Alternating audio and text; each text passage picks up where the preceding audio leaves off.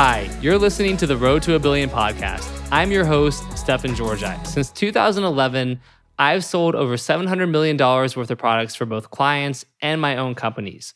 I've also founded or co-founded 8 different businesses that have grossed between 7 to 9 figures in revenue. Today, I focus a lot of my time on teaching, training, and mentoring the next generation of freelancers and entrepreneurs.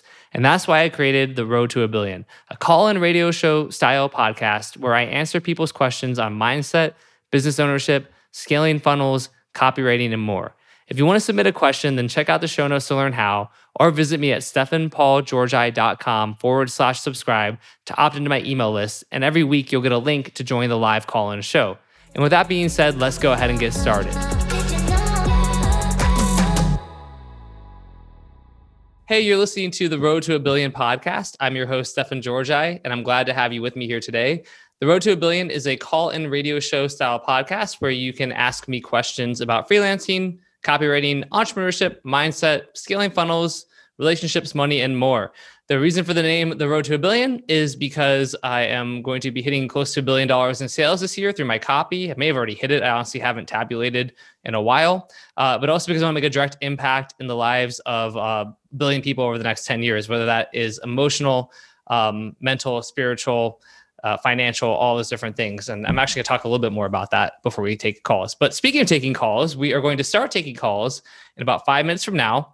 And the way that's going to work is that you're going to put your questions into the Q&A section in Zoom here. And then my good friend, Mr. Ed Ray, is going to be reviewing those questions.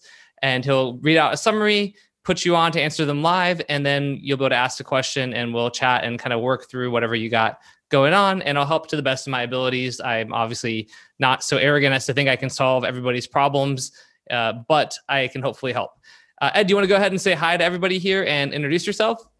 Hey everyone, my name's Ed Ray. I'm a 20-year-old copywriter, marketer, and I specialize in Facebook copywriting and some of the more sophisticated marketing for helping 8, 9-figure brands scale on Facebook without getting shut down or banned or worrying about getting the ban hammer. So that's what I do. Yeah, Laura needs to talk to you. She had her Facebook ad account go down. Actually, I saw that on Instagram and I was like, she knows my number. She knows who I am. You know, she'll reach out when she's ready. Yeah. She'll call. She's working on it. But just funny, she had like one of her most profitable days yesterday. Because she like basically just got a bunch of organic sales, and it was kind of a funny thing where like even though her ad account went down, she was really profitable. But we'll talk about that later too. So anyway, like I said, if you're on the Zoom call and you want to answer your question, go and pop it in the Q&A, and we'll get to the questions in about 5 minutes from now.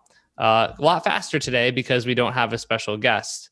And hello, everyone watching on Facebook Live as well. We've got about 7 people, which I feel good. I was worried with not having a guest. You know, maybe nobody will want to come hang out, but there are still some people on Facebook Live, and I love you all as well.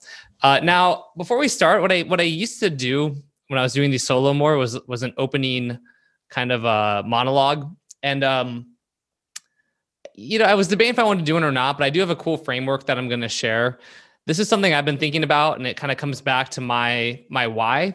I talked about this a little bit at the free mastermind I did in San Diego last Friday, which was a blast, by the way. We had like 60 plus people, ended up moving it to like a Hilton right by my office so we could do it more safely, and had a bunch of amazing presentations. So it was really, really badass. So if you were there, then you've heard me talk about this, but indulge me for a minute because I think it's pretty cool. So basically, the day before that, Brooks Briz was out with me, and we were talking about my personal brand stuff and the publishing and the RMBC method and a lot of plans there that I had.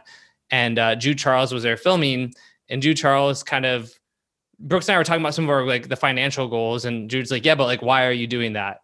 And it was like, well, you know, because we're gonna do this and this. He's yeah, but like, what's your why? And I'm like, I talk about my why all the time. And he's like, all right, like, what is it for, you know, what you do? And I was like, oh crap. And I kind of like basically organically, like I knew already my why, and I've said this before, is to help people to challenge the status quo and help people to find a better way. And the reason that that's important to me is because when I was going from job to job that I hated, and you know, doing door-to-door sales or phone, like calling in a call center for a for-profit college, and depressed and all these, I always just felt like there had to be a better way in my life, a better more opportunities, ways for me to have more freedom and feel more fulfilled. And then I met Laura at a poker table, and suddenly it was as if, the wool was lifted from my eyes. And so then, because I've had that transformative experience, and now today in my life, I'm in such a blessed and kind of amazing position and place in my life, I want to help others to experience it too, because I'm just, the level of confidence and happiness and just joy that I feel almost every day compared to what I felt when I was working in a job I hated and feeling like I just didn't have any path forward in my life. It's like night and day. And it's like, and it gives me the opportunity to do so many cool things and to really do what I think I was put on this earth to do. So the reason I'm bringing all this up too is because, as I talked about my why, one of the things that, and I brought this up before, but the was thinking about Plato's allegory of the cave. So if you don't know the allegory of the cave, essentially it's like a thought experiment that Plato did, Plato being a Greek philosopher from a couple hundred years before Jesus. He talked about like, okay, imagine there's like a cave and you've got a bunch of people kind of chained in place, and they're side by side and they're staring forward at the wall of a cave. And behind them, there's like a fire going, and there's these sadistic torturers who are making shadow, like puppets and shadow figures, basically. So, the shadows from the fire are being cast onto the wall. So the people, if you're in the cave and you're a prisoner in this cave, you're staring straight ahead and all you can see is the shadows. And if you were born in the cave and raised in the cave, and that's all you've ever known, then you don't realize that those shadows are nothing but shadows and that it's a farce, right? You don't know that. And it's only by having your eyes opened and realizing that you're in the cave that you can then potentially do something about it. So the way I think about this is, for a lot of people out there, if you're on this call, there's 3 steps. Basically, I want to help people to escape the cave. That's my why, right? But the first step is realizing that you're in a cave. Because if you don't know you're in the cave, then you're not going to take any action to remove yourself from it. So the first step is realization. You can think of a flashlight. If I shine the flashlight and you're like, oh my goodness, I'm in a cave, right? That's step 1. So that can be like, for me, it was meeting Laura at a poker table in Las Vegas and hearing about copywriting. And then it was me going to work to make $200 a day in the hot Florida sun, which was not bad money, but I still hated it. And coming home, and she was in underwear drinking a beer, and she made $1,000 in the same day. And then I'm realizing, I need to do that. Like, why? Right? I'm in the cave, right? So realization, like discovering the world of internet marketing, copywriting, freelancing, offer ownership, all of that kind of stuff, right? Like, so the first step is realization. We need to help people to realize that they're in the cave. And that's part of why the free content I do, a lot of it is for that. I'm doing it also as a way to help people, and I'll get to that in a second, but it's also the belief, the realization, hey, you're in a cave, right? The next step is extraction. Because once you realize you're in the cave, hopefully you're like, I want to get out of the cave. Some people aren't going to be like that. There's a guy in the Matrix, right? Who's like, I know this steak isn't real, but I don't care. I'm going to eat the steak anyway. So there's people who are going to be like, yeah, that's great. I'm good in the cave.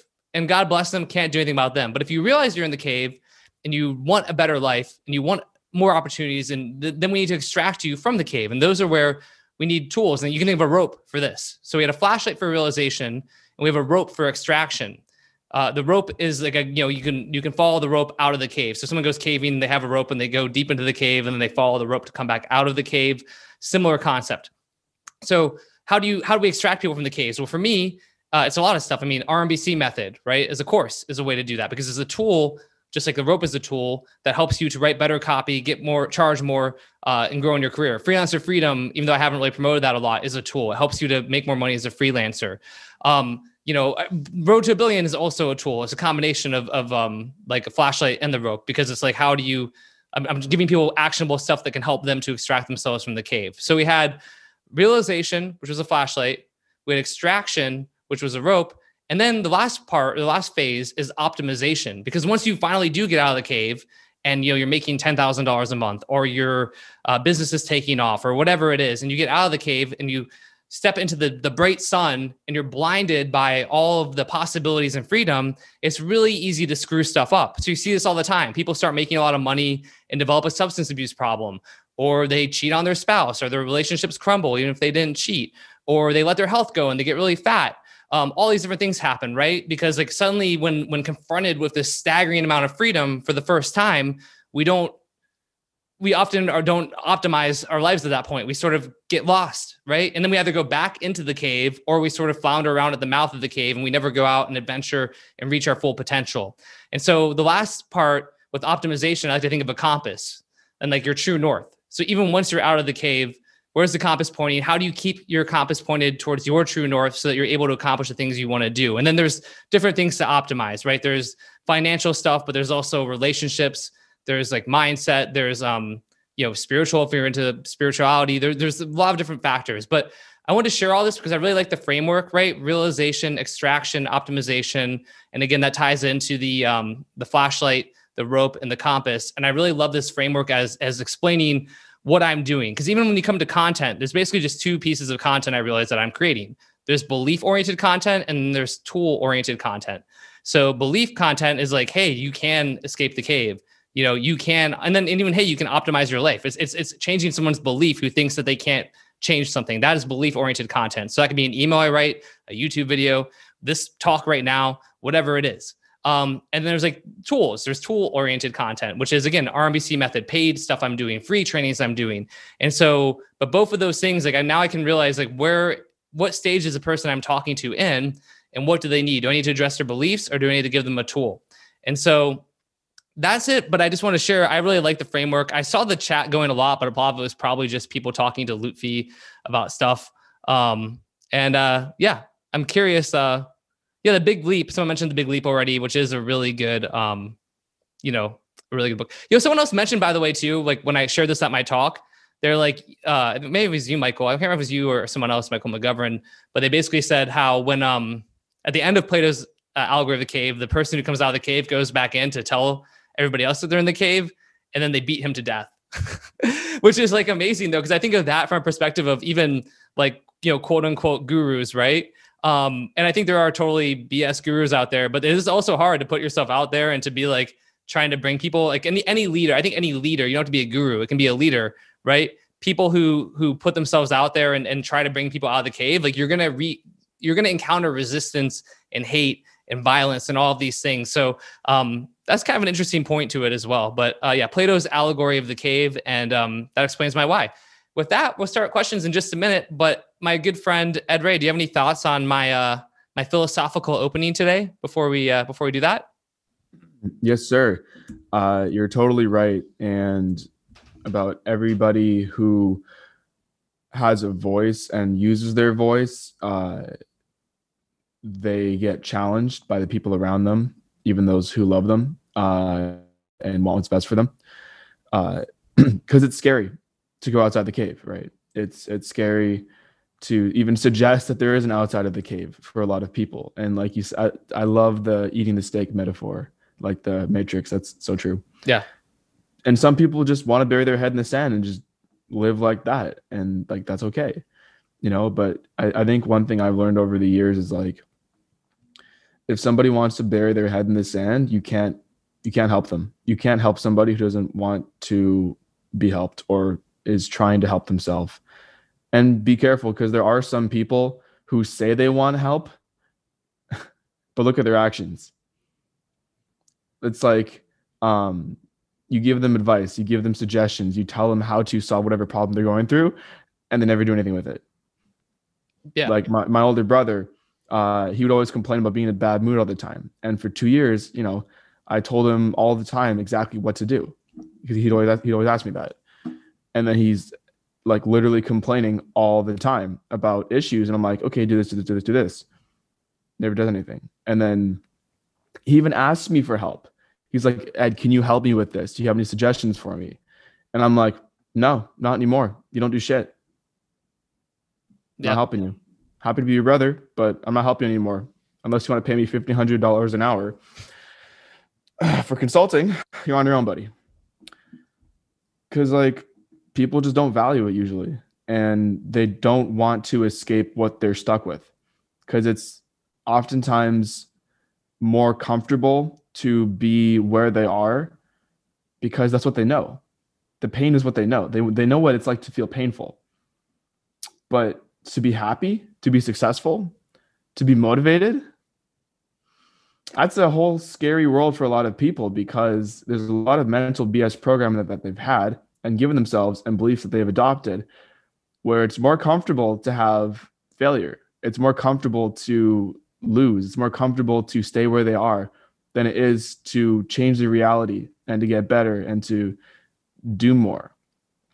Because a lot of people, they don't realize that they've created this world for themselves and they're stuck in it. And taking the instead of taking the responsibility of their own life, and instead of taking the responsibility that they can change their own reality, they would rather blame it on other people, the government, the election, the economy, their job, rather than take responsibility for their own situation, because it's easier. So they'd rather hide and blame everybody else and not take responsibility for their own actions. So yeah, that was a little tangent for you. Dude, that was amazing. I mean, that was like, I was not even expecting after my cave kind of monologue. I didn't know you were gonna go that deep with it, but I love it. I can go further if you'd like, but maybe Carolyn Grant, I love what she said too, because she said people think they want help, but they just want validation for their remaining stuck. And I think that is really true about some people. And I think, you know, like even I think Lootfeed said, like, what if they're scared? And it's like, and I get that. I do. But I think the thing I've looked at personally, I'd be curious if you agree at, is, you know, again, we want to help to change their belief. We want to guide them. We want to give them the push and all that. But at the end of the day, going back to the cave analogy, is if there's 11 people in the cave, I picked 11, but let's go with that. And like, you know, 9 of them are completely on board and I can take them out of the cave and bring them to like the fresh air and sunshine. And 2 of them, you know, are like, no, I don't want to go. Then is it fair to the other 9 people? Is it fair to the 9 people to kind of be like, hey, you guys got to, you know, wait over here. I got to try and work with these 2. And what has more impact, right? Does that have more impact to really just keep trying to push and pull and debate and argue with those 2 people who are like, nah, I'm good here? Or does that have more impact to take the 9 people who want to get out of the cave and help them actually get out of the cave, right?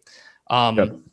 That's the impact. And then, you know, maybe out of those 2, to your point too, Ed, is like one of them is, maybe one's like really stubborn, but one's like, yeah, no, I'm on board. But then they keep kind of stopping and sitting down and making wrong turns and turning back and complaining that the walk out of the cave is long and hard. And even in there, you're like, look, man, I gotta leave you, you know, sorry, go back to the wall. Cause like, I don't want you to die in this cave, but I also can't be responsible for you anymore. I've got 9 other people who are really trying to get out. So, yeah, I don't know. I love that you can play with the allegory and the metaphor so much, but I really love your insights as well, Ed. Thanks, man. I appreciate that. Yeah. That the one person who's like on the fence about leaving, the sad part is that's most people. Like, I know, like you said, majority of people are wanting to leave. And in our community, that is the case. But in actuality, I'd say 90% of people are the person who just don't want to change. And then 9% of people are that guy who's on the fence. And that's quite a few people, I think, in our industry. And then 1% of people in like the world are the people who want to actually change and they want to get out of the cave. Yeah. I know I hate generalizations like that because I'm such an optimist that I just want to believe that more people over time, maybe with belief oriented stuff, you know, but I'm always amazed. I mean, if you look at, and we'll start answering questions in just 1 minute. I do want to get to a lot of questions here. I just even going back to like quote unquote gurus and stuff, I feel like I'm always amazed at how many people follow them and people who are very like, you know, once a guru gets a lot of reach, it's like just very everyday people who are working a 9-to-5 job who see like their videos, and then ultimately they get so swept up in the idea of making a huge change in their life that they give this guru a bunch of money, and then sometimes it's amazing and sometimes it's disappointing, right? And hence why people, I think, have such a visceral hatred towards gurus who don't deliver on their promises. But I mean, there is a lot of reach. I just think there's a lot of people. I think it's more than that. I think a lot of people do truly fundamentally want to change their lives. I think they just don't know how. They don't like, some of them don't have the belief, but a lot of them also don't have the tools. And I think we have to separate those two things because like, you know, some of them, I think the ones who just don't believe it's possible, like we can do what we can try. And, you know, sometimes it works, sometimes it doesn't. Like I've had people with RMBC or everything say, you really changed my mind or my beliefs about what's possible or expand my mind. But there's other people who aren't going to feel that way. And if I show myself doing something like kind of successful, right? If I'm in like a nice house or a nice car, and they're like just immediately like F you, oh, that must be nice. And like those people are like, all right, I can't do anything about those people. But some of them too, they just really need the tools. And if they don't have the tool set, then it's like no matter how great the belief is, they just don't. It's like, sitting there and staring at the ground and being like, I believe that a hole will appear. And so you can sit there staring and believing a hole will appear. Maybe once every trillion times the sinkhole starts to open up. But for the most part, nothing's going to happen. But then I'm like, hey, here's a shovel. You're like, oh, okay, now you can actually start digging. And then if I'm like, hey, here's an excavator and you can, really dig, then everything changes for them in a hurry. So that's something I think about as well. That's a really good point. I agree with that, actually. Awesome. Well, I'm glad we agreed. With that being said, should we turn to Q&A and answer some questions? I think yes, Kimmy, though. Yes, you need both belief and tools. That's the complete part. You have to have both. If you have the tools, but you have no belief, then you're probably not going to do anything with the tools, right? Because you're just going to be like, why would you? If you don't believe that the tools are leading to a better outcome, then you have no motivation to use them. And conversely, if you have the belief but no tools, then you just feel frustrated and stuck and anxious. That's why I really, in a way, this epitomizes why I'm such a big fan of mindset, because I realized after a while, it's like you can give people all the tools in the world, but if they don't have the right belief system and the right frameworks mentally, then they're not going to do anything with them. So you have to have both. Exactly. And just like in sales and in copywriting, you have to sell the prospect on whatever it is you're selling them on. You also have to sell yourself on it too. So like Stefan said, with the shovel, that's a tool. And someone with lack of self-belief can go, I know that shovels work for people. They can work for other people, but I'm not strong. I'm not a physical person. I don't like getting my hands dirty. Even if I did dig, I couldn't dig that deep. And there's all these lack of self-belief and issues that you do have to overcome as well. And someone could have the right tools and they could be the perfect person to do something, but if they don't have the right mentality around it, they're not going to achieve it. They're going to shoot themselves in the foot and talk themselves out of it every single time through direct self-talk or self-sabotage subconsciously. Yeah, 100%. That's a great point, Ed. We should do like a Mindset Monday like call or something like that. Like that. Talk about this stuff. It'd be sick. I love it. Yeah, I love this stuff, and I'm definitely going to write more about it and create a whole. Maybe I kind of created the framework, but we'd love to talk more with folks about it. But I'm sure we'll get into some mindset questions today in the Q&A. So let's transition into answering some questions. Let's do it, baby. First up, we got Michael Roisin. Oh, nice. I need co-host Stefan. Oh my gosh. Oh my goodness. Oh my goodness. Gerline better not be on this call because then she's going to start yelling at me right away for this. No, I don't think she is. No, she's not. Didn't want to hear anyway. Yeah. Whatever. Luffy, this is episode 22. Wow, yeah. 20 celebrating the 22nd time I've forgotten to make Ed co-host. Episode 22 of the Road to $1 Billion. All right, so we got a question here from Michael Roisin about offer creation. Let's go, Mike. Michael, what's up, buddy? Yo, wait, can you hear me? I can hear you. Okay. Yes, sir. Cool. All right. So, I want to get into offer creation pretty soon. I already have I'm working with the physical therapist. We already have what we want to do. Hey, Michael. Sorry, real quick, because it is a little quiet. Are you able to turn the? Yeah. Is this better? Oh yeah. All right. Turn up. Turn it up. Turn it up with Michael Roisin. Turn it up. Turn it up with Michael Roisin. Oh, I gotta do that podcast and use that as an intro. Yeah. And then I'll give up after like the second week. Bye, baby. Sorry. Okay, so I have an offer creation I want to do. I already have the physical therapist that's going to do it with me. So after I do like the sales letter and all that, what are the next steps? So like, let's say I build the product and I want to first off test if it's even awesome. So like, I don't know if you can walk me through it like a brand new person creating an offer, because that's what I am. Yeah, and it's an info product, right? Info product, yeah. Okay, cool. So you are partnering with a physical therapist. Mm-hmm. You've got the offer being created and you're writing the copy for it, right? Correct. Okay, cool. So, I guess one question would be like, where are you going to like host it, right? Are you going to put it up on ClickBank? Are you going to do a custom funnel? Is it going to be like a book or is it going to be like video modules? What is the actual product going to look like? It's going to be a video module. Like this is going to be like 2 videos so it's going to be 1 video on how to fix their back pain issue.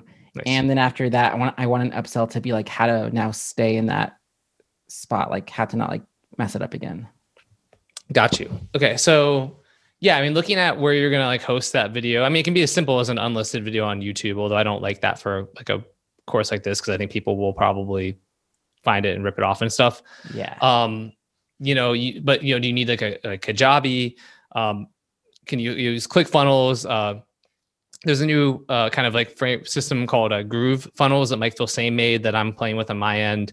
But figuring out, it's probably easiest for you if you can use like a done for you sort of funnel system versus going custom. Because like you've got to basically create like the whole front end funnel. So the design, the dev, and integrations.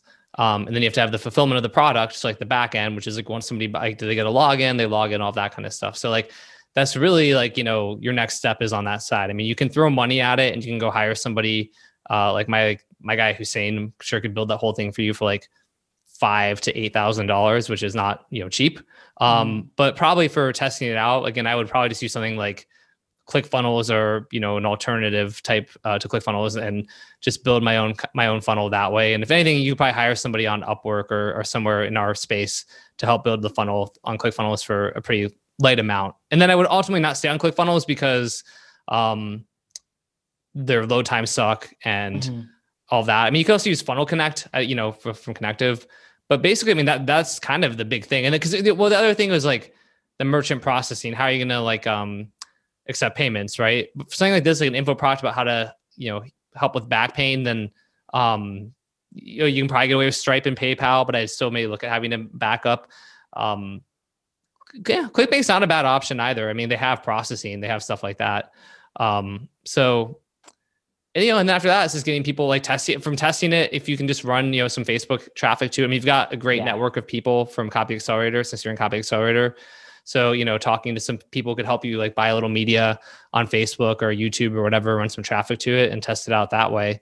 That was I think that's my biggest question right now is like the testing part. So how do you even know, like, cause I don't know, like I'm a perfectionist. So I don't want to launch anything until it's like it's absolutely perfect. I know it's a really bad mindset. I'm trying to get over it and just like put something out there and see like if people love it. So I was like wondering, like, how do we know if it's like going to be a hit? Like, do we just throw a couple $100 at Facebook ads and see if people even click on the ad or? Yeah.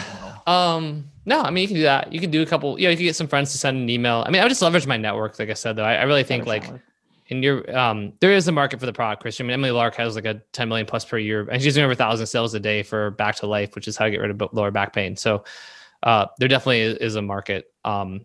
But yeah, I mean, I would just leverage my network, dude. I would just talk to people. Jason Wojo, like Troy's roommate, does like stuff with Facebook and YouTube. Talk to Mike Buontempo.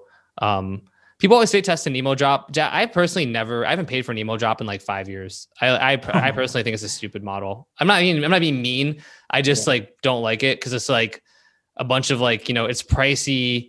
It's a bunch of lists that are getting sent promos constantly. It's usually like, Bob's conservative, like gun owner lists where unless you're sort of like, Joe Biden, like, wants to destroy America and your back, type of email, like maybe it'll work then.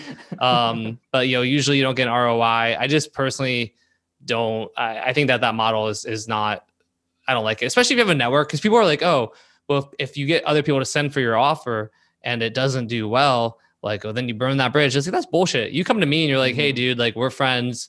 Can you send some traffic to this? Here's a creative. I'll be like, sure. And if it doesn't do well, I'll be like, bummer. Let me know next time you've got, you've reworked it and we'll try again. Right. So if you go to like a random, like you go to Mike Geary or BioTrust and you like beg them and convince them to send and it doesn't do well and you don't have a really good relationship with those guys, then yeah, like at that point, that's a bad idea. But if you've got like good friends that you do in this relationship, asking them like, hey, can you send a little traffic to this? I'm really curious how it's going to go. Would mean the world to me. Like people will just do that for you. Wow, that's incredible. So this takes me to my last question about this. Is there like, and it's like a blanket. So if you can't answer this, it's totally fine. Sure. Is there like a minimum amount of cash money you should have saved up before you even like try to do any of this? I don't think you need a lot for what you're doing. I mean, a lot of people, because again, all you have to do is build the funnel, make sure you can fulfill, and then, pay like a small CPA, at the start, and then tell people, you'll definitely raise it after you get some data. I really don't. I mean, if you want to hire somebody else to build out the funnel for you, then like a couple $1,000 for that. But that's about it. I mean, I really, especially because it's like an info product. I don't think you really need much more than that. That's awesome. How are you?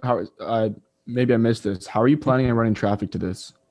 That was like my biggest question with Stefan. He just answered a lot for me right now. So that was my biggest hurdle. So Stefan answered that with like the email, maybe not email drops, but like YouTube ads and Facebook ads at first. Oh, okay, got it. Unless you have something else to recommend. I definitely do. Right. Even though I am apparently according to Jazz Courtney in the comments, the Facebook overlord. I like that name. I actually really, really believe in organic strategy, like organic Facebook. Like, for example, because of how much I built up my personal brand, and I haven't shared this publicly before with you guys. So if you guys could keep this a secret, I appreciate that. So because of how much I built up my personal brand, when I posted on Facebook, with 2 Facebook posts in 2 days, I filled up my email list with 200 plus people. Oh, shoot. Most people that takes a few weeks, months to get to that part if they're starting from scratch. So it depends on the personal brand and how much you want to do with your influencer guru, whatever you want to call them. But I definitely recommend either doing like picking one platform. I love Facebook. Like I love Facebook groups. They're so easy to get into and just like get a bunch of people through there. Reddit, Quora, Instagram is also really good. Like there's all sorts of different places to attract your ideal audience wherever they're hanging out and get them to opt into your email list eventually. Like I stopped posting on Facebook as much, but I got all of my leads through posting in Facebook groups and on my personal timeline, and then eventually moving them over to an email list. Costs $0. So if you really want to be lean and mean and hyper profitable, especially if you want to do high ticket too, I definitely recommend, if like you're just starting out, it's low cost and you have a high touch point with your ideal audience because you have a lot more conversations with them than you would normally with Facebook. I saw Stefan unmuted, so go right ahead. No, I mean, I think that is a good strategy. I feel like for like a back pain product that he wants to like take to cold traffic though, I still think getting people to do some like, to mail to their lists, to get him some data there is gonna be really valuable. I think, I mean, again, I think what you're saying is completely valid and a really good strategy. But for like it's more long-term though. It takes time. I remember you're talking to you, like, I don't start things because I'm like a perfectionist. Like the more you give me, I'm like having panic attacks. So whatever I can do to get started would be awesome. Yeah. Well, I think what we talked about is I think you're in good shape. Awesome. Thank you, Stefan and Ed. Our pleasure. Always good to talk with you. I miss you. All right, Ed, who do we got next? All right, next up we have Laddie Boy Andy Jeffs about freelancing jobs. What's up, Andy Jeffs? Hey boys, calling you from San Diego Airport, back off to sunny Vegas. I realized you were in San Diego this whole time. You've been here since my mastermind last week. I'm sorry. Yeah, I've been hiding away on my Airbnb, like plowing away through Freelancer Freedom and a bunch of other stuff. Fine. I'm sorry. Yeah, I suck. So that's the deal. And I'm moving to Austin next week. One of the guys from not next week, 2 weeks from now, one of the guys who went to the mastermind has offered me a room. So I'm off to Austin. Yeah, pretty sweet. Anyway, that was random. Yeah. Our little Andy Bird is spreading his wings and flying. Oh yeah. Yo, you're ditching me, bro? Are you really? Dude, I've been meaning to come back to Vancouver for the past 3 months, and it just isn't happening. I don't want to look like it already was so hard getting into America the first time. I don't want to leave now. So I'm staying. So you're gonna marry a girl over there and get your green card, or what's the deal? I'm gonna find myself a nice Texas woman. Yes, exactly.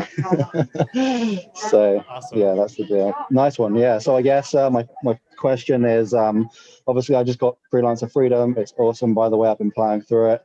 And I think one thing that is just coming to mind is I don't really know what niche I want to work in. I mean, it would be cool if I could find something in like the music space that is interesting to me, but I'm not super closed-minded. I just want to keep on building out my freelance. business and keep on working with clients, doing an amazing job, and just creating great relationships while doing things that I'm passionate about. Like I don't really want to do like short-term jobs. I want jobs that are gonna, have the long-term success, because obviously copywriting, you're talking a lot about specific things, and I want to talk about things that I actually enjoy talking about. So I don't know what kind of path would you take in terms of finding like clients and projects that you're going to be passionate about. Well, I mean, let's talk about what you're passionate about. You're passionate about music. Yeah. What else are you passionate about? Traveling, fitness, meeting people, obviously copywriting. Yeah, those things. I mean, fitness is obviously the most lucrative of all of the ones that you just mentioned there. And there's like a no shortage of people who are looking for health or for help with fitness types of copy. Yeah. I mean, to be completely honest with you, I mean, even Peter Hewlett, I don't know if you saw in the chat, but he's like, I'll introduce you to a bunch of people when you're here. DM me, we'll get a beer. But like, honestly, there's such a good community in Austin that probably just hanging out with Peter for like a couple of weekends and you'll have like as many fitness clients as you want. Right. I think so. Who should I hang out with? Peter Hewlett. He's a fellow copy experiment. Yeah. Yeah, no, I know him. Yeah, badass. Yeah. Okay.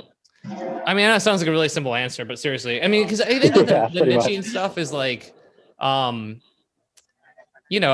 course, it just depends on where you're at. Like, if you financially, like you're, like, because again, if you're early on, I always say like just make I would take on all kinds of different niches because I want to get exposed to a bunch of stuff. You know what I mean?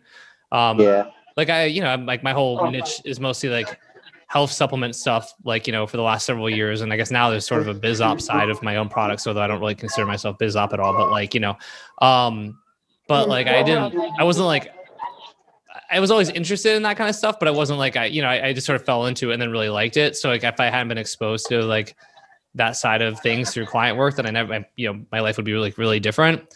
So I like being open to projects if you're kind of earlier on and then honing in. But if you sort of know, like, that you really like fitness, I think you can do other opportunities if they arise. I don't think you have to limit yourself to one category, but I think fitness is the one with the most need and where there's the biggest like market and the most opportunity. Okay. Chilling. Yeah, that sounds good. Fitness, meeting Public Federator members in Austin. Bada boom, bada bing. Beautiful. Thank you, man. Of course. All right. Awesome, man. Talk soon. All right. Let go. Bye.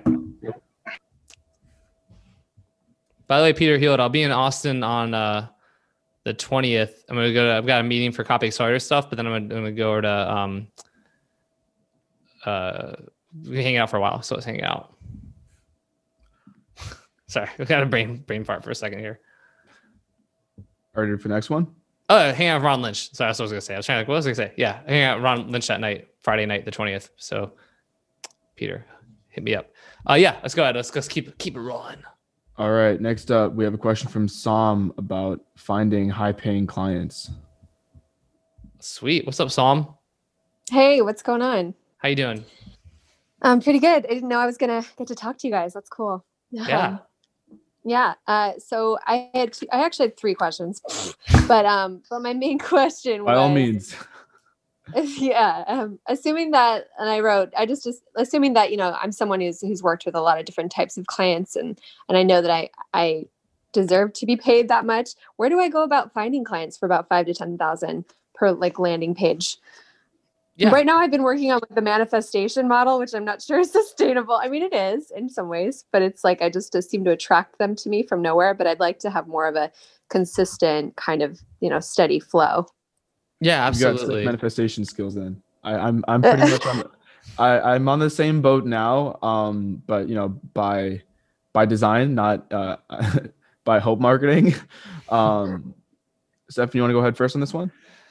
Yeah, I mean, I think that it really comes down to your reputation and your network. I think, if you are at a place where you feel like you've had a lot of wins and you've got a lot of clients, big results, and you can really justify charging, $5,000 or $10,000, I think you have to start being comfortable putting yourself out there a little bit more.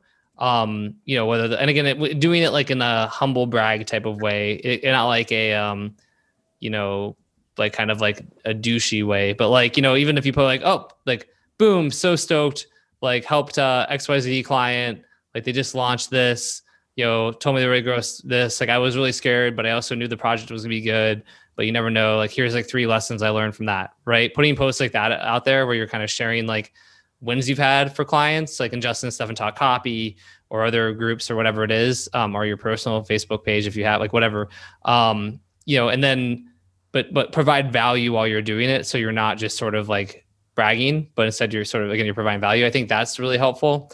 And then I think on the network side, like, being a part of masterminds, like I know somebody put like Copy Accelerator, which is like true, but it doesn't have to be Copy Accelerator. I mean, the thing is like, as you join, if you join masterminds and communities and you talk with people and build relationships, that like everyone, I was just at the Fight Club mastermind this weekend, and you can't like hire me, but like, I mean, you can't, it's like, I guess you could hire me maybe for a ton of money. But the point is, like, all these people need copywriters. Like everyone needs copywriters. It's like, there's just no shortage. And these are all people who are paying, $25,000, $30,000 a year to be in a mastermind. They have like thriving businesses, and like, they're all, it's Fight Club. But they're all like, a bunch of people looking for copywriters. So every mastermind I've been, even back in the day, like when I stopped my health supplement company and like kind of went back to doing more freelancing stuff, like just talking mastermind friends were like hiring me left and right. So I really feel like, building a network that way is really valuable. I would really consider it. It doesn't have to be a super high ticket one, but also a lot of those masterminds do have like payment plans, and you can do a monthly option. I mean, Copy Accelerator does as well. So those are the 2 biggest things that come to mind for me. And then, maybe number 3 is like, and just making sure that you do feel like, not being afraid to just quote high amounts, and not being, if people say no, being detached from that outcome, and doing the math. I guess that's the 4th thing. I talk about, doing the math type stuff, where you may have heard me talk about that before, Sam, but basically when you talk to a client, showing them how hiring you, paint the picture of how that can get them like a big ROI, so that they're not thinking about, because the big thing is like, not that they're paying you, you're not getting them to say like yes to giving you money. You're getting them to say yes to investing in their business. And it's a really subtle but very important difference, right? That's why you're like Steve Gunn, you're on. Can I say what we're gonna do for CA Light if you're still in here? If you're still on the call, if you are, Steve, put in chat if I'm allowed to say it. I'll give him a minute to see if he's on here. Yeah. So Steve Gunn hit me up. So for Copy Accelerator Light, for example, we've been doing something where we've been going to business owners and saying, hey, give us $15,000. We'll hire 10 writers from Copy Accelerator Light, pay them $1,500 each. And then Justin and I will pick the top 2 offers and copy chief them. So you'll get at least 2 good offers, but you'll have 10 total offers to like test. And then we're doing another round right now with Ryan Saplin. We had 6 people say yeah before. And then Steve Gunn messaged me, I think over the weekend, and was like, hey, I really want to do that before the year's over, but I'll put up 30,000. So he's going to pay 30,000. So we're going to hire 10 writers at $3,000 each from Copy Accelerator Light. Steve gets 10 offers, and then 2 of them, just now copy chief. So it's fucking awesome that Steve Gunn's doing that. And love you, Steve. But Steve's also doing that not just because he's like an amazing guy, but because he expects, because these are writers who are trained in RBC method, they're in Copy Accelerator Light, and Justin and I are going to look at the copy, that he's going to get a really good ROI. So again, if Steve, Steve, feel free to correct me in the chat. But yeah, he says, I'm in it for the money stuff. And yeah, exactly. Like Steve is one of the coolest dudes I know. He's actually my guest on RBC Apply tomorrow. We're breaking down his Tommy Chong offer. But like, he's not just like trying to donate money. He wants an ROI. So, but he knows that if he gives like for this $30,000, there's a high probability that he'll make back millions of dollars. And so that's why he's doing it. So to him, then he has $30,000 isn't a big deal because of the ROI. Like it's a big deal. It's still lots of money, but it's like, he knows he'll get an ROI. So that's a bunch of stuff. But Ed, do you want to add from there?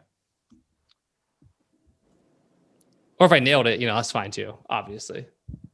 I mean, you definitely nailed it, but there's always different perspectives too, right? I don't know. I come from yours is definitely the shortcut. Yours is the shortcut if you've got the I like shortcuts and the connections, and that's definitely good.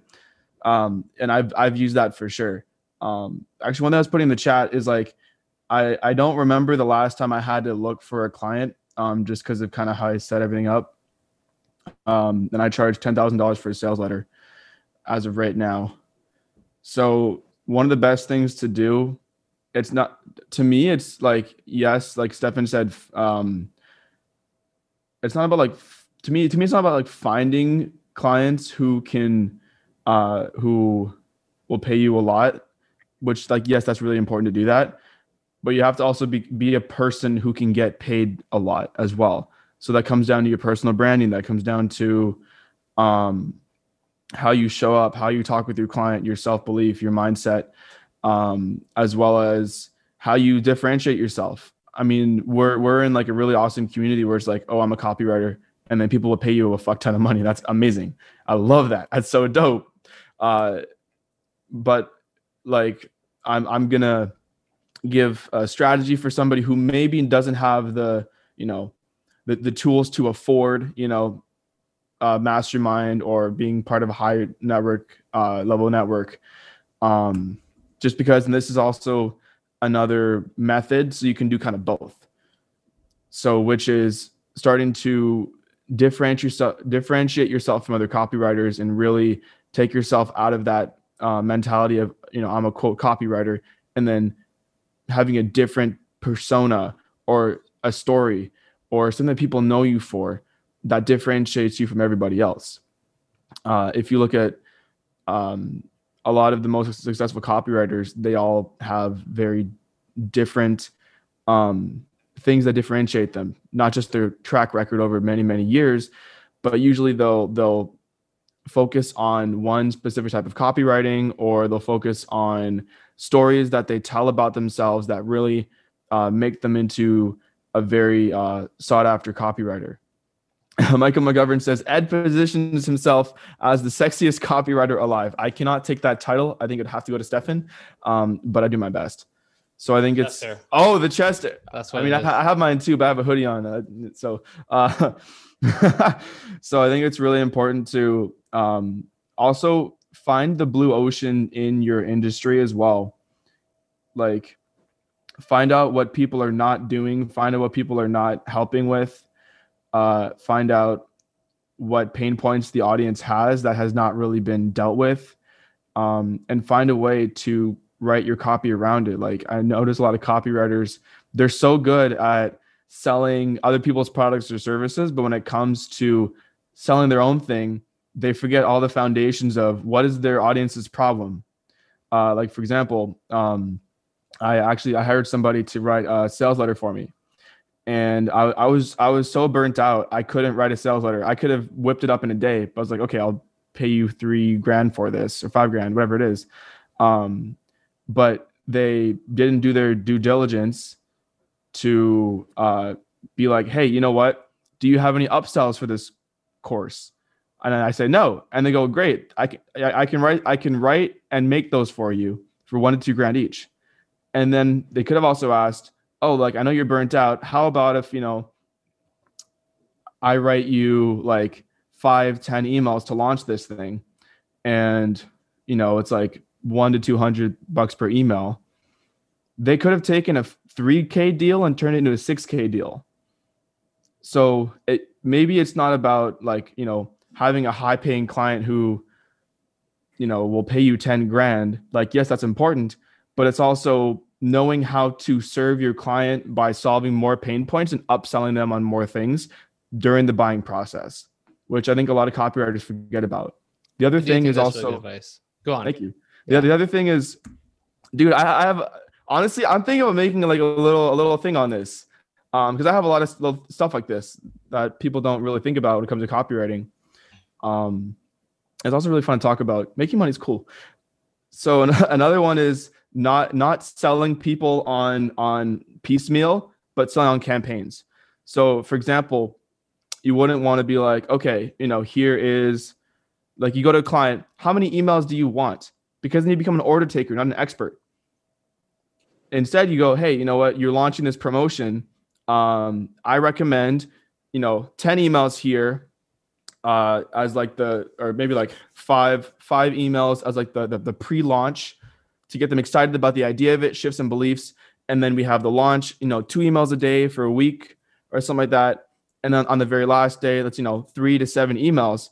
So instead of getting paid for 5 emails, you get paid like, so let's say you're charging $200 per email. And instead of getting $1,000 for 5 emails, you're getting $3 to $5 grand for an entire sequence. And that not only makes you a lot more money and positions you better, it gets your client way more results because you've orchestrated the campaign for them. So there's my rant. No, that's a really good rant. Like Laura, go ahead, Sam. Sorry, say before. No, that's awesome. I love that. I've been doing that for forever but not at those price points. And I was doing hourly forever, which don't do hourly. Never do hourly. No.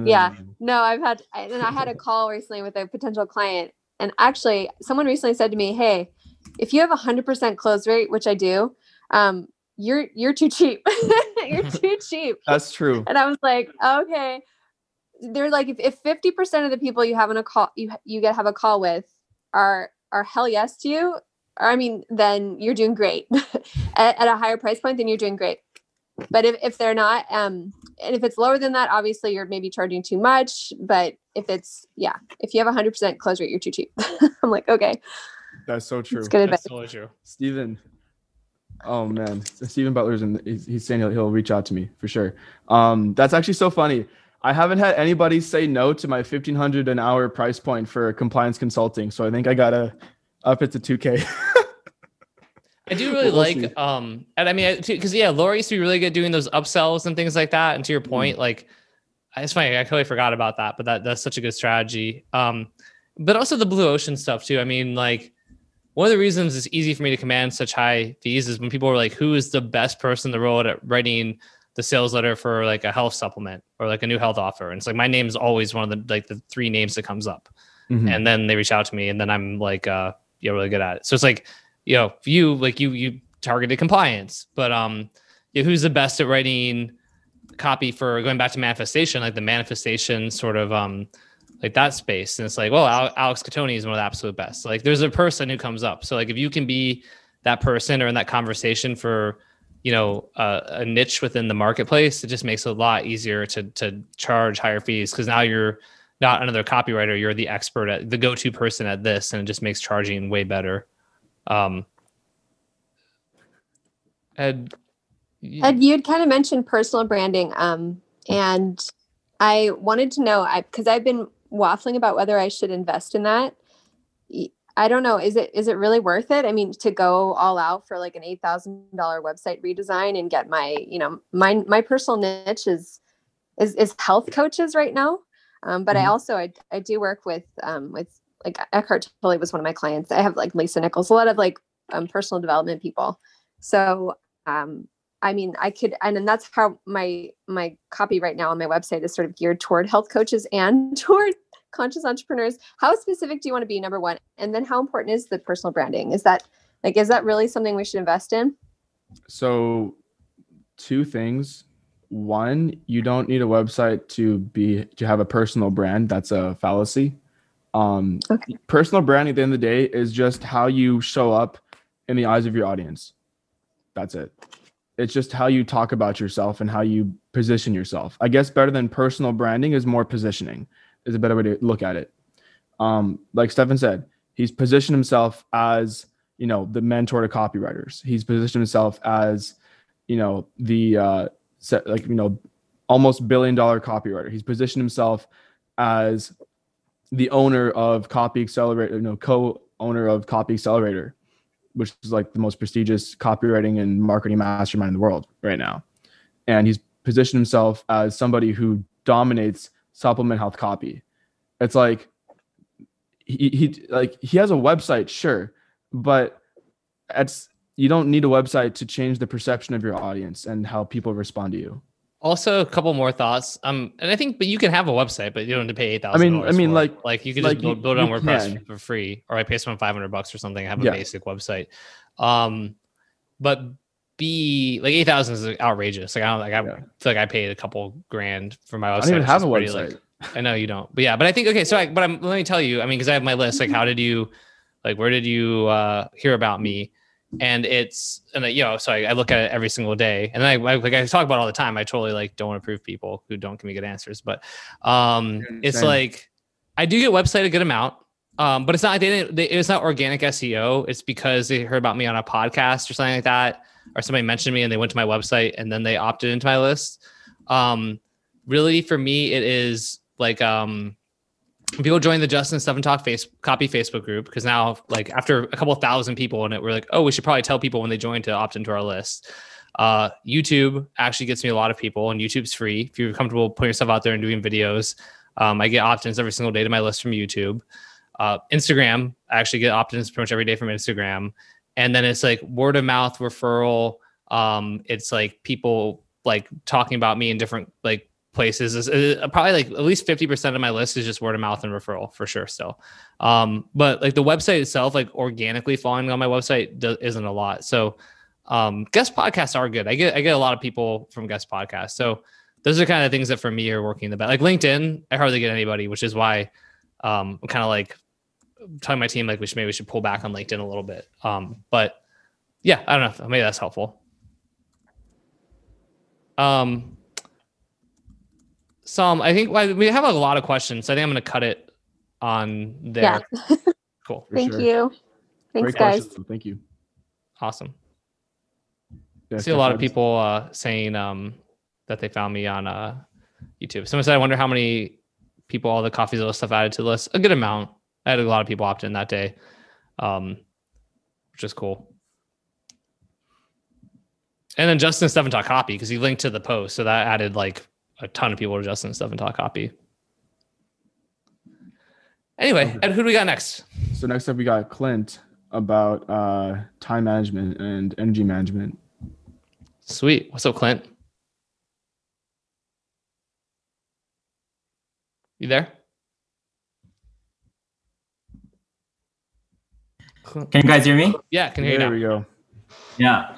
So it's 3 a.m. in the morning here in the Philippines, and I'm from RNBC as well. And not much of my questions really about copy, but more about how do you manage your time and your energy so that you're really optimal in your performance as a copywriter. So for example, you have different kinds of creatives to work on. You're working on emails and landing pages. So, one of the biggest fascinations one of the biggest things that I got fascinated about you, Stefan, was that you're writing a crazy amount of sales letters. And I think it was on different niches as well. And I could just imagine how much research and time that took from you. So my question is like, what would you be advised to be very productive and, becoming a copywriter, becoming more effective and like managing your time and your day, basically how that looks like, and what worked for you that you didn't get to burn out? Were you like pulling on all-nighters, or were you like having writing copy in the morning or in the afternoon, if that makes sense? Yeah, it does. When I was writing a prolific amount, like 12 sales letters a week, not quite, a month, I was like writing all day, every day. And doing that, it got really easy. It was like flexing a muscle. Cause like I was doing it so much that I got into like a rhythm with it. But it was also like literally the only thing that I had to like do, right? Like today I could still do 12 sales letters a month if I like want. I don't want to, but I could. But I would have to cut everything else out.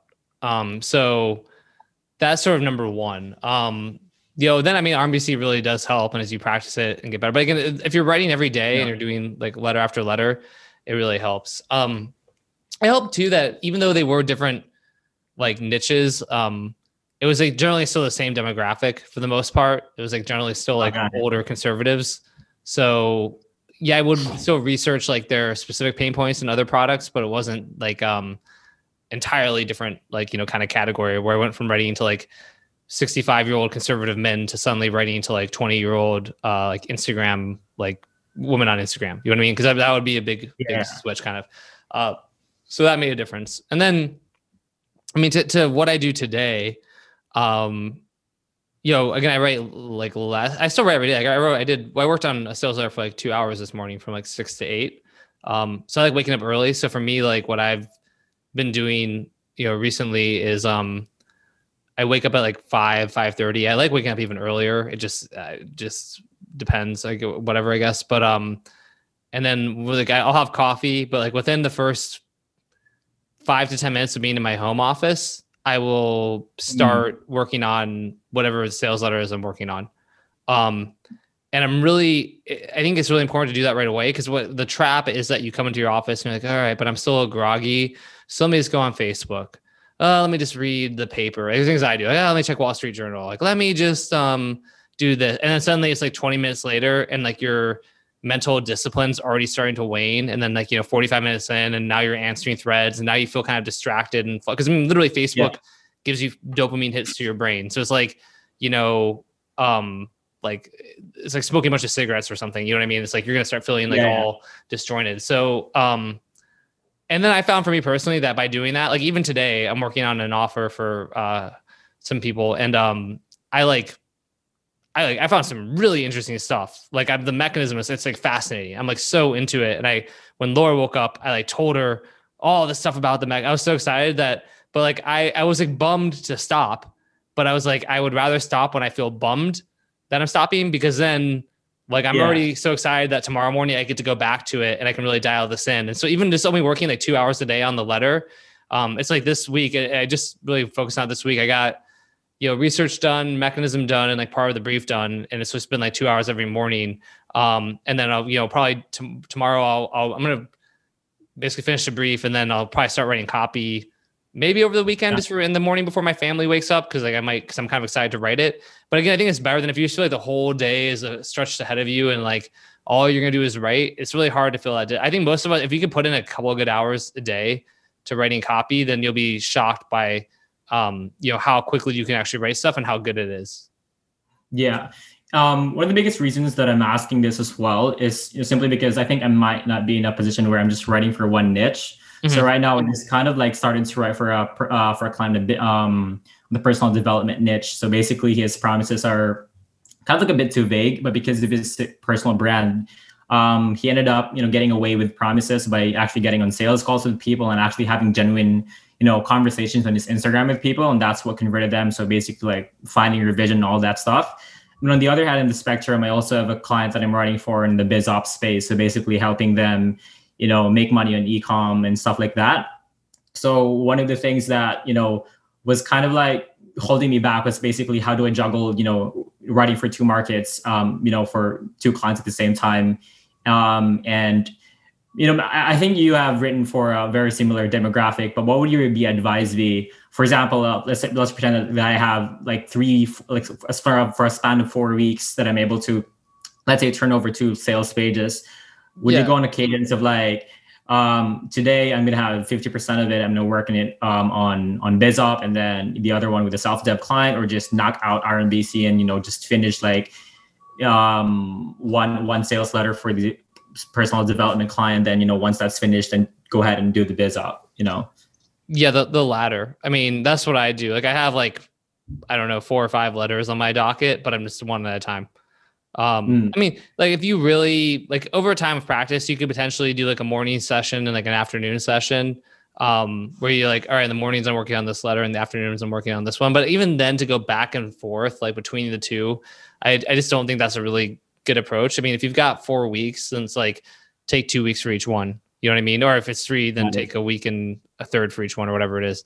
A week and a quarter. But yeah, I would do it that way. I think that people like, because you have anxiety, like, oh, I'm not working on this one, but it's like, yeah, but you don't have to be working on that one. It's not due for 2 more weeks or whatever it is. So just get through the first one and have no more anxiety about that one. And then as you're working on that one, then you'll have no more anxiety like either. You know what I mean? Yeah, so like that's the way I look at it. Yeah, 100%. Thanks, Stefan. Yeah, happy to help.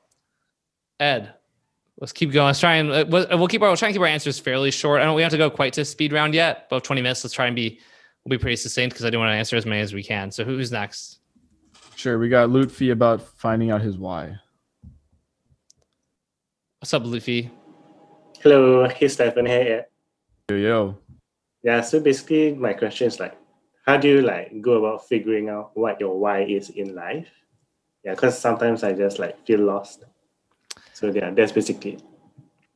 Yeah, I mean, there's like our friend, or like a friend of mine, Dr. Gary Sanchez has the Y Institute, and he has like a quiz that literally can like, just tells you what your why is. So honestly, an easy way to do it is to do that and then evaluate it and see if like this works for you. I think if you go here and say discover my why, and then I think it's free.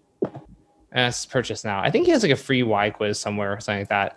But basically, I would try something like that to start, and then I would reflect upon what you get from results, and then like basically, does that actually fit? Is it true? Do you evaluate? Maybe he's right, maybe he's wrong. But he basically took like Simon Sinek's book Start With Why, which you should also read that if you haven't, and then turned it into like a codified way of like here are the different types of whys that people have, and like kind of then makes it easy for you to go through. So I put the link in the chat.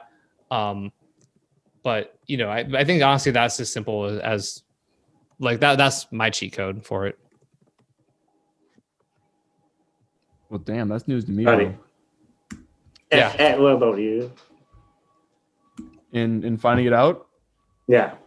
I'm still working on it, man. Honestly, I used to be able to give you a solid answer, but right now I'm not so much the good person to ask for that. But just know that it's normal to have fluctuations where like I used to think I knew what my why was, and then it changed, and then it went away for like 3 years or so. And then I'm just now starting to find it again.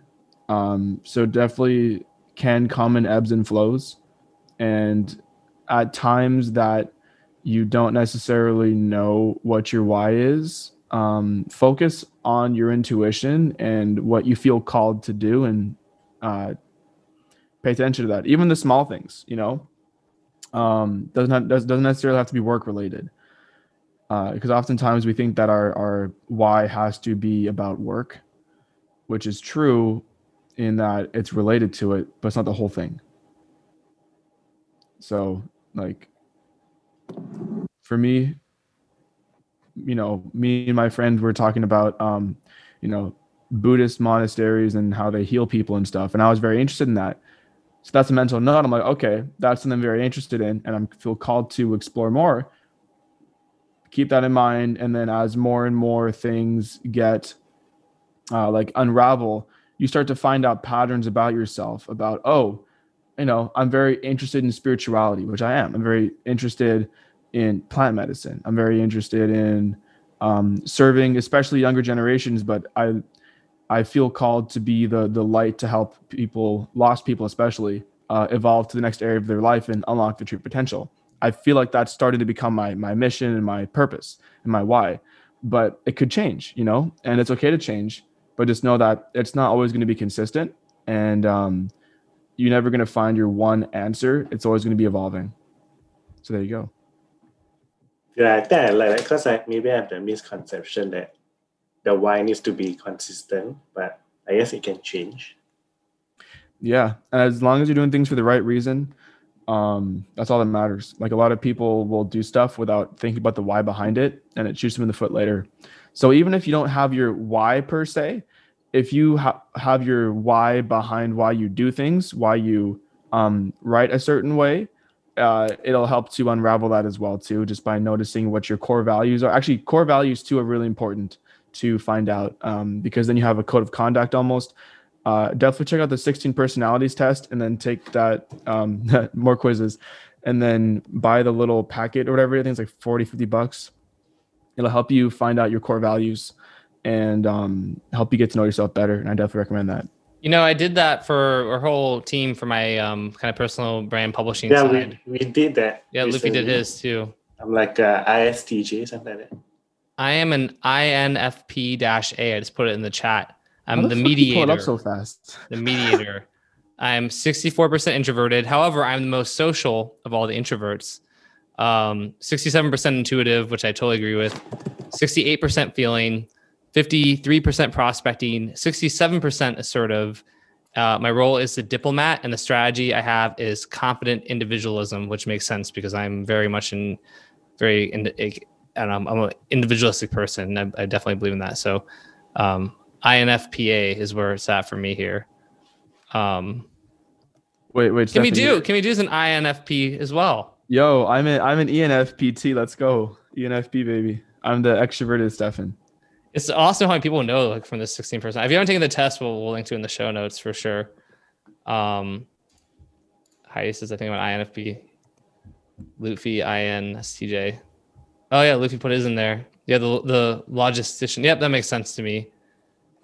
ETNJ. Gosh, I'm not to go on a rabbit hole, but where's the link to that 16 personalities thing? Put it in the, someone put it in the chat. It's literally 16personalities.com. Okay. Well, I'm gonna pull it up and I'll put it in the Facebook Live comments as well. So if anyone wants to take the test, for those watching live, I just put it in the Facebook Live too. Stefan, I'm the campaigner. Yeah, I can see that. What was Laura? She was the she might have been the campaigner as well. Yeah. I'm a bad husband. I can't remember. All right, let's answer some more questions. All right, I'm looking for some. I answered a couple. I mean, like, obviously, someone asked about how I select a shirt, to which I said it's all about how it makes me feel, which is true. I just have to feel happy. I will legit go to put something on in the morning, and then if I just don't feel like a good energy about it, then I'm like, no. Because like if I don't feel a good energy about putting this shirt on now, then I'm not gonna feel good about myself or feel like a good energy for the rest of the day. So I legit actually do like have a whole thing with that where I try to only keep stuff in my closet that, you know, the where the tidying up lady is, right? Like, does this thing bring you joy or sorrow or whatever? And I really try to keep like once a month or two, I'll legit just purge my closet. Any shirts in there I haven't worn that I'm like, this doesn't bring me joy, I don't want to wear it, then I just put it. This does not spark joy, and then you just fucking get rid of it. I put it in a Goodwill pile and I donate it for real. See, Stefan, I do the same process, but I always find that I'm not happy wearing a shirt, you know? For you, it's like no shirt sparks joy. No shirt sparks joy in me. Oh man. Yeah. All right, let's go to the question. All right, we have a question. Oh, good question from Dan Chong. Oh, you there? Yes, you are. This is a short question. Do you have a process for identifying what to focus on in your business? What's up, Dan? Hey, Stefan. Hey, Ed. How you guys doing? Yo, good to hear your voice, buddy. Can you guys hear me? Yeah, can you hear us? Hello? Yeah, I can hear you. Cool. Well, thanks for having me on this call. So yeah, I mean, the question is pretty straightforward. I mean, it seems like you're doing a million things, Stefan. So I'm wondering, how do you identify sort of what is the key thing that you want to focus on your business right now? Yeah, I look at let me think about this and give you like the best answer I can. Can I talk? I think awesome. I mean, you can. I do want to answer it because it's good. Okay. I want to have a good answer too. Not just like to sound cool, but I'm just like, what is like my way? Like you always sound cool, Stefan. No. Like, sure, Ed, go ahead while I think about it from my perspective. Yeah, sure. I have some questions though. When you say focus on, hold on, let me reread your question.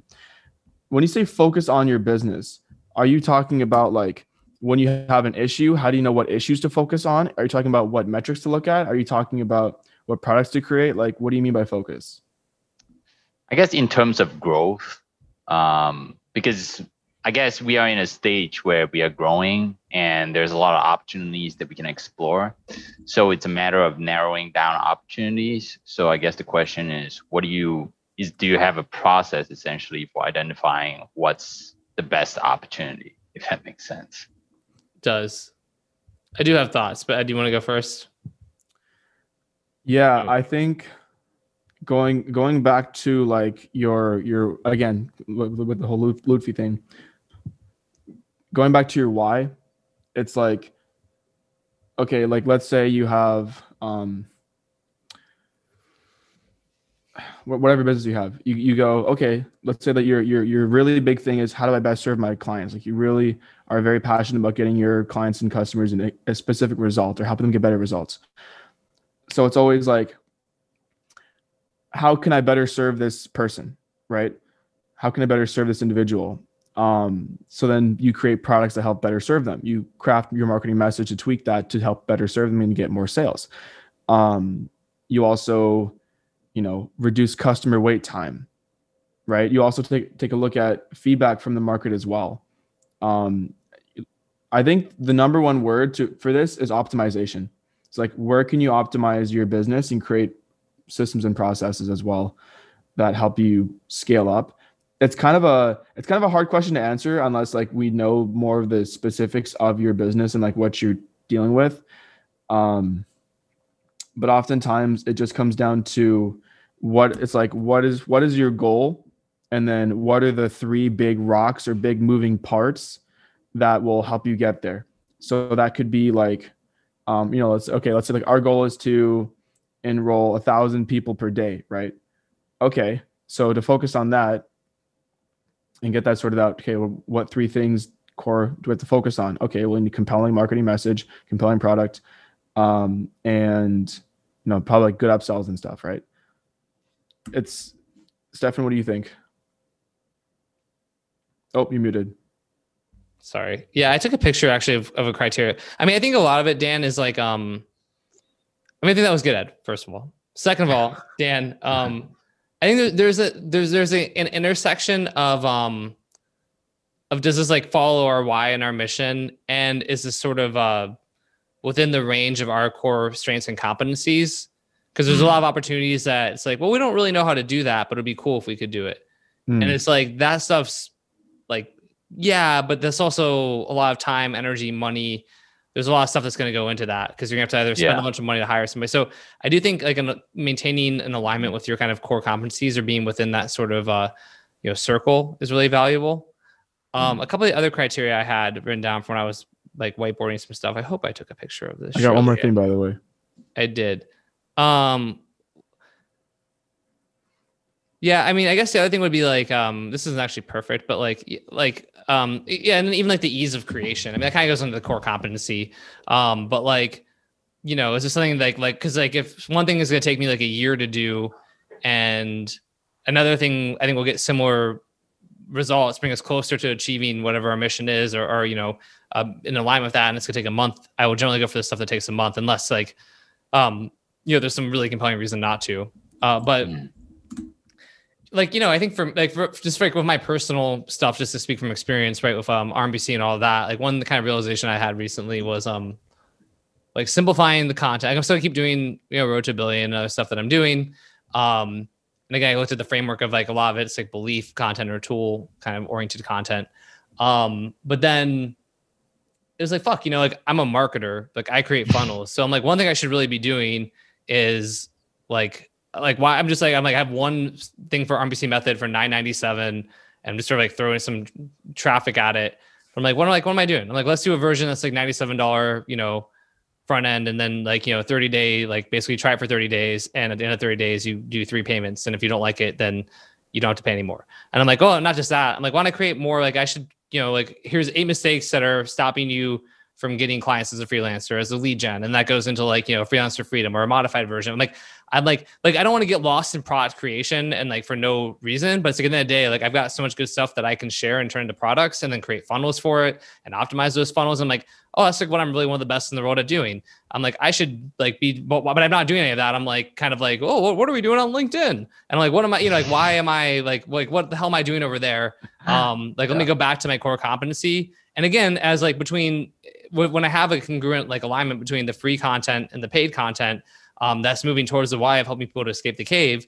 I have the criteria still. So for example, doing something about, I don't know, just some douchey course that like wouldn't actually help anyone escape the cave. Yeah. It's like, I know, right? Oh, don't do that. That doesn't align with anything. So I think that's kind of how I'm evaluating things currently. I got one thing actually, Stefan, you just reminded me of it. At the old company I used to work at, we use this tool called Rice to help us decide what projects to focus on. So yeah, Stefan, you're a terrible secret keeper. So basically on a scale of 1 to 10, we would measure things. Like let's say we have, 5 to 10 projects we want to work on or initiatives we want to do. Well, how do we prioritize that, right? Again, it goes down to focus, which is why I asked you so many questions about what you want to focus on and what that means to you. Because part of focus is choosing, not just coming up with stuff to work on to focus on, but also choosing what to focus on of all the things you chose to focus on, So Rice means on a scale of 1 to 10, reach, impact, confidence, and effort. So reach is how many people will this affect, like customers, staff, etc. Impact is how much it'll has to do with your bottom line or conversion updates or not updates, conversion increases. And confidence is how confident are you that this is going to work? And then effort is how easy is it to do it? And so if you have something that's high impact, high reach, high impact, but low confidence, and then high ease. So it could be a very easy thing, but it's a big gamble. So it's like, is that worth your time if it's a big gamble, even if it's easy? The good thing is because it's easy, it's a quick test because it's very easy. But if you were to say you do something that's high, like super high reach, super high impact, medium confidence, but pretty low ease, so it's relatively difficult to do and it takes time, that's a high risk, high reward situation where there's a big payoff, but it takes a long time to get there. So in terms of helping focus on important things to do, it's definitely a very useful thinking tool. Yeah, that's definitely very helpful. Thanks, guys. There's one thing that I'd like to share about finding a why, if you guys don't mind, just because it's, I guess, on topic, and it's kind of what we do in our business. So one thing that I've realized, so my business partner, Mike Gillette, he's a really motivated individual. I would say I'm a pretty motivated individual as well, but that wasn't really always the case for either of us. And I think that a lot of people hit a turning point when they're really in pain, right? I mean, how many times you hear stories of people hitting rock bottom and then climbing out of that? So finding your why, actually, to me, it's really about being willing to suffer. And it's about, what is it that really hurt you? And when you are able to, resolve that problem for yourself, you can look at bearing the responsibility of resolving that problem for others. So the deeper you're willing to go on that, because if you understand what it feels like to be at rock bottom, you can also empathize with others. And that's very motivating when you are willing to shoulder the burden of that pain, I guess, of others. And I mean, I find motivation in that. So that's my 2 cents in that. So appreciate what you guys shared. By the way, I think the core competency thing is definitely very true. And also the RISE tool is very helpful. Actually, definitely never heard of that one. So that's my 2 cents on that. Thanks, guys. Awesome. Amazing. Thank you. Cool. Damn. Well, just like that, Ed, we got only 3 minutes left. I mean, let's try and rapid fire a couple. I'm going to go through the list here. All right. You go right ahead, buddy. Let's see. Max Urea, what is the best way to contact big companies like yours, Stefan, or Dan Locks to write to write copy, counting on the fact that I provide a huge amount of free copy up front, of course. Yeah, I mean, people have shared tools for this kind of stuff. Like, I forget there's one that's sort of like you can go on LinkedIn and then pull people's email addresses. Does someone put in the chat? Do you know what I'm talking about? Where it's like you basically can like put people's LinkedIn Hunter.io. Yeah, Hunter. Thank you. So if you go and look at people on LinkedIn and stuff like that, you can use Hunter.io and like you can find their email addresses all the time. So, and then, try and go for the owner or like the decision maker. Don't reach out to like the copywriter. Cause if you reach out if you reach out to a copywriter and you're like, hey, I'm a copywriter and I'll do stuff for free. Like there's a chance that copywriter is going to feel threatened and like not share your stuff.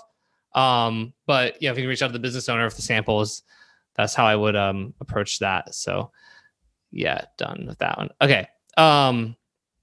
Mark Brown, I'm brand spanking new to copywriting. My first copy was my submission for the Todd Lamb offer and Copy Accelerator Lite. But I want to create an offer. What are the steps for creating an offer? Probably can't answer this one in a super rapid fire way, but I don't know if I would. I mean, you can. If I was so new, I would get a little more experience writing copy for people and then create an offer, because I think you'll understand how offers work better by writing more copy and seeing more funnels and things like that.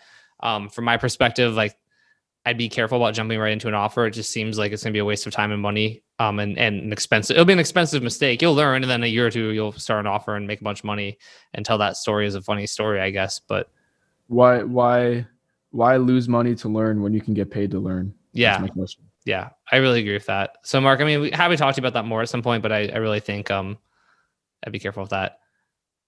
Manuel Zapata, what would be the best approach to get clients for daily email copy? Would you recommend the work in advance method, or would it be something else?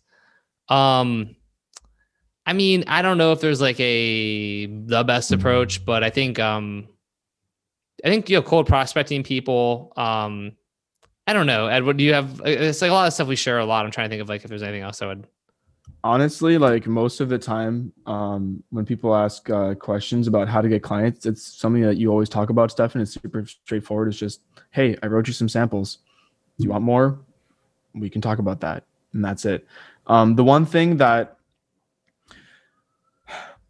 I think the big issue with daily emails, not that there's anything wrong with it, but hurdles you have to overcome when it comes to the client is you have to get your foot in the door. So it would be like, send them samples. Okay, cool. They like it. Maybe write a couple sequences for them. They like that. They like your style. Then you can offer for the daily email. But for the most part, if you offer it out the gate, it's probably going to be a no. Just because they don't know you, trust you that much. They're like, is this person going to write in my voice? Are they going to suck? So definitely tiptoe your way to daily emails. I wouldn't do it right out the gate, just because it's also not something most people are ready to give up until they really, really trust you. So yeah, that's my feedback on that. Yeah, that's awesome. Yeah, Stephen Butler got my first client from paid event, the virtual copy accelerator one. Woo, let's go. Yes, Stephen. Damn. And we gotta be more succinct in our answers next time, because there's a bunch of good questions here that we're not gonna be able to get to. I know, so good. I feel awful. I feel sorry if I didn't get to your question. Please come back. I promise we'll do, we'll get to it next time. Do you want to do just like rapid fire next time? I honestly, maybe we should. I mean, there's so many good questions too. And even like Steve Gunn had one on relationships, which would have been really fun to answer. I think he's gone. He had to go do some other stuff. Yeah, next time, I guess. I'm so sorry, but I love everybody. Thank you so much. This is the end of today's, on a sad note, today is the end of the Road to $1 Billion. But thank you, everyone who joined. Thank you for asking questions. Thank you so much for just spending time with me, whether you're on Facebook Live or you were here on the Zoom call. And Ed, thank you for being an amazing. You really got to flourish today. You've been, we had the guests. You don't get to chat as much, but guys, like, damn, forget what a sharp young man you are, Ed. Thank you, appreciate that. Yeah. Awesome. So thank you, everybody. If you're on RMBC Applied, I'll see you tomorrow. Everyone else, I will see you next week on another episode of The Road to $1 Billion. Goodbye. All right. That's just about it for today. Before we finish, though, let me share a little bit more about how you can stay in touch with me. I have a private email list where I share high-level tricks, strategies, and insights about copywriting, entrepreneurship, mindset, and more. In fact, often my podcasts are based on topics I first emailed out to my list weeks or even months earlier. So if you want to get brand new stuff from me every single day, go to stefanpaulgeorgi.com/subscribe. These emails are often upwards of 1,000 words, and I send them every day. So make sure you really can commit to engaging with me on that level. But as long as you can, and you should, because I do drop a ton of value in these emails, go apply to join my list today. And again, the web address is stefanpaulgeorgi.com/subscribe. And in case you don't know how to spell my name, which is okay, it is STEFAN, Paul, and then my last name is Georgi, GEORGI.com. So stefanpaulgeorgi.com/subscribe, and I will see you in my email list.